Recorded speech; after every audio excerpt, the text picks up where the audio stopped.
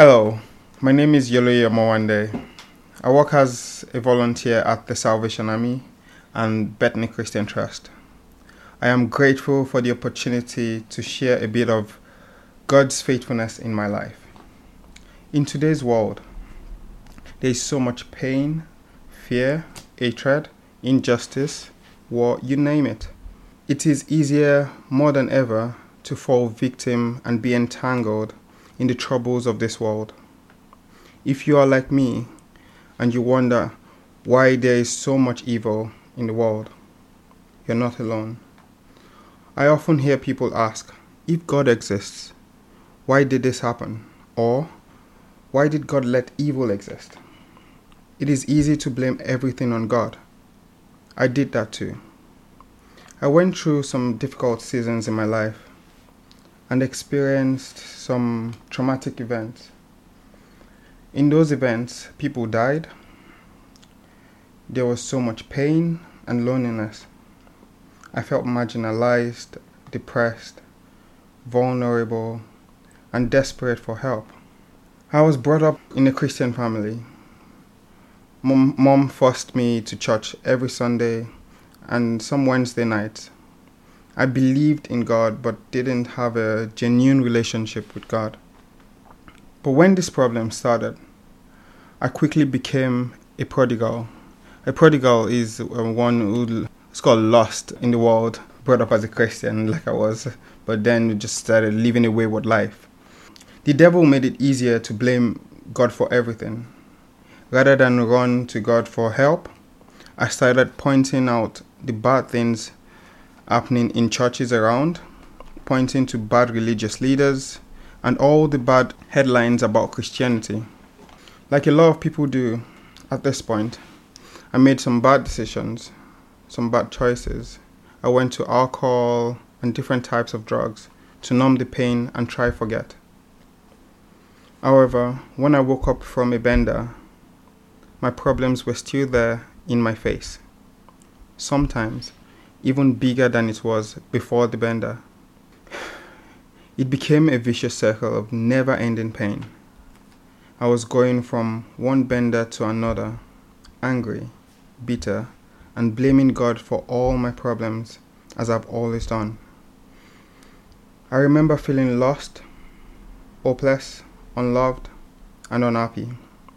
I thought I had lost everything. No family, no friends, no genuine friends, no will to live. I became fearful and anxious about everything. Even attempted suicide a few times. I spiraled down from one bad decision to another until I was in a hole so deep I thought I couldn't get out. But God showed up. A pastor friend reached out to me in that darkness, and I poured out my heart to him. He listened to everything, and his response surprised me.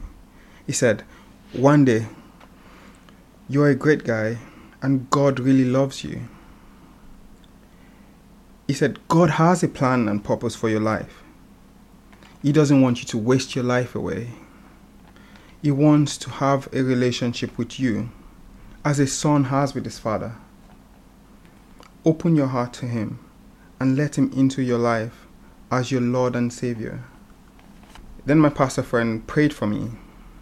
However, when you realize that the creator of the universe wants to have a relationship with you, then you will begin to understand the depth of the love he has for you. God has expressed his love for all humanity, his love for you and I, by sending his son Jesus Christ. That day and those words marked a new beginning for me.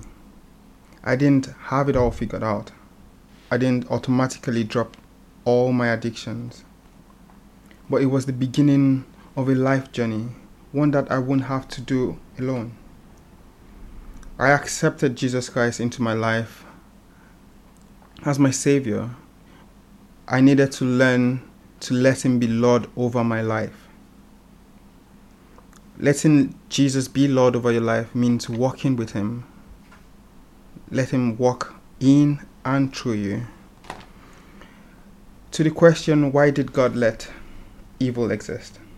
I wish I could give a definite answer. However, I now know we are all born into a fallen world, ruled by darkness and evil. The Bible says in John 3:16, "For God so loved the world that he gave his only Son, Jesus Christ." He gave us Jesus as the solution to the darkness. Jesus came that we might have life. He was the solution to death. That whoever believes in him, the life he brought was in his own person. This life comes through knowing him. His life brings light to mankind.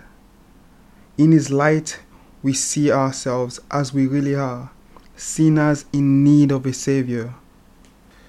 He is the way to the Father. In his light, we can avoid walking blind and falling into sin. He is the light. He lights up the path ahead of us so we can see how to live by removing the darkness of sin. He is the truth. He brought us to the truth about the Father's kingdom, the reality of God's promise. Believe in him to have eternal life. He is the life. He has come to give us eternal life. He has come to restore us to a fellowship with the Father. John 3:17 then says, "For God did not send his Son into the world to condemn the world, but to save the world through him." Jesus is not here to condemn you. He wants to save you, just like he saved me. Come to him just as you are. He is ready to meet you right where you are, like he did me. That hand is being stretched out to you. I don't know what you're going through right now. I don't know who needs to hear this word, but God loves you. He has great plans and purpose for your life. He wants to have a relationship with you. Open your heart to him. Accept Jesus as your Lord and Savior, like I did. Start this journey with him. Walk with him. Let him walk in and through you. I would like to make an invitation and pray with somebody today who is not right with God. Or maybe you are a prodigal like I was and can't boldly say you are in a right place with Jesus. If you think that's you, please place your right hand on your chest and pray this prayer with me. Heavenly Father, I come to you today because you made a way for me to come through the death, the burial, and the resurrection of your Son, Jesus Christ. I believe with all my heart that Jesus Christ is the Son of God and the Savior of the world.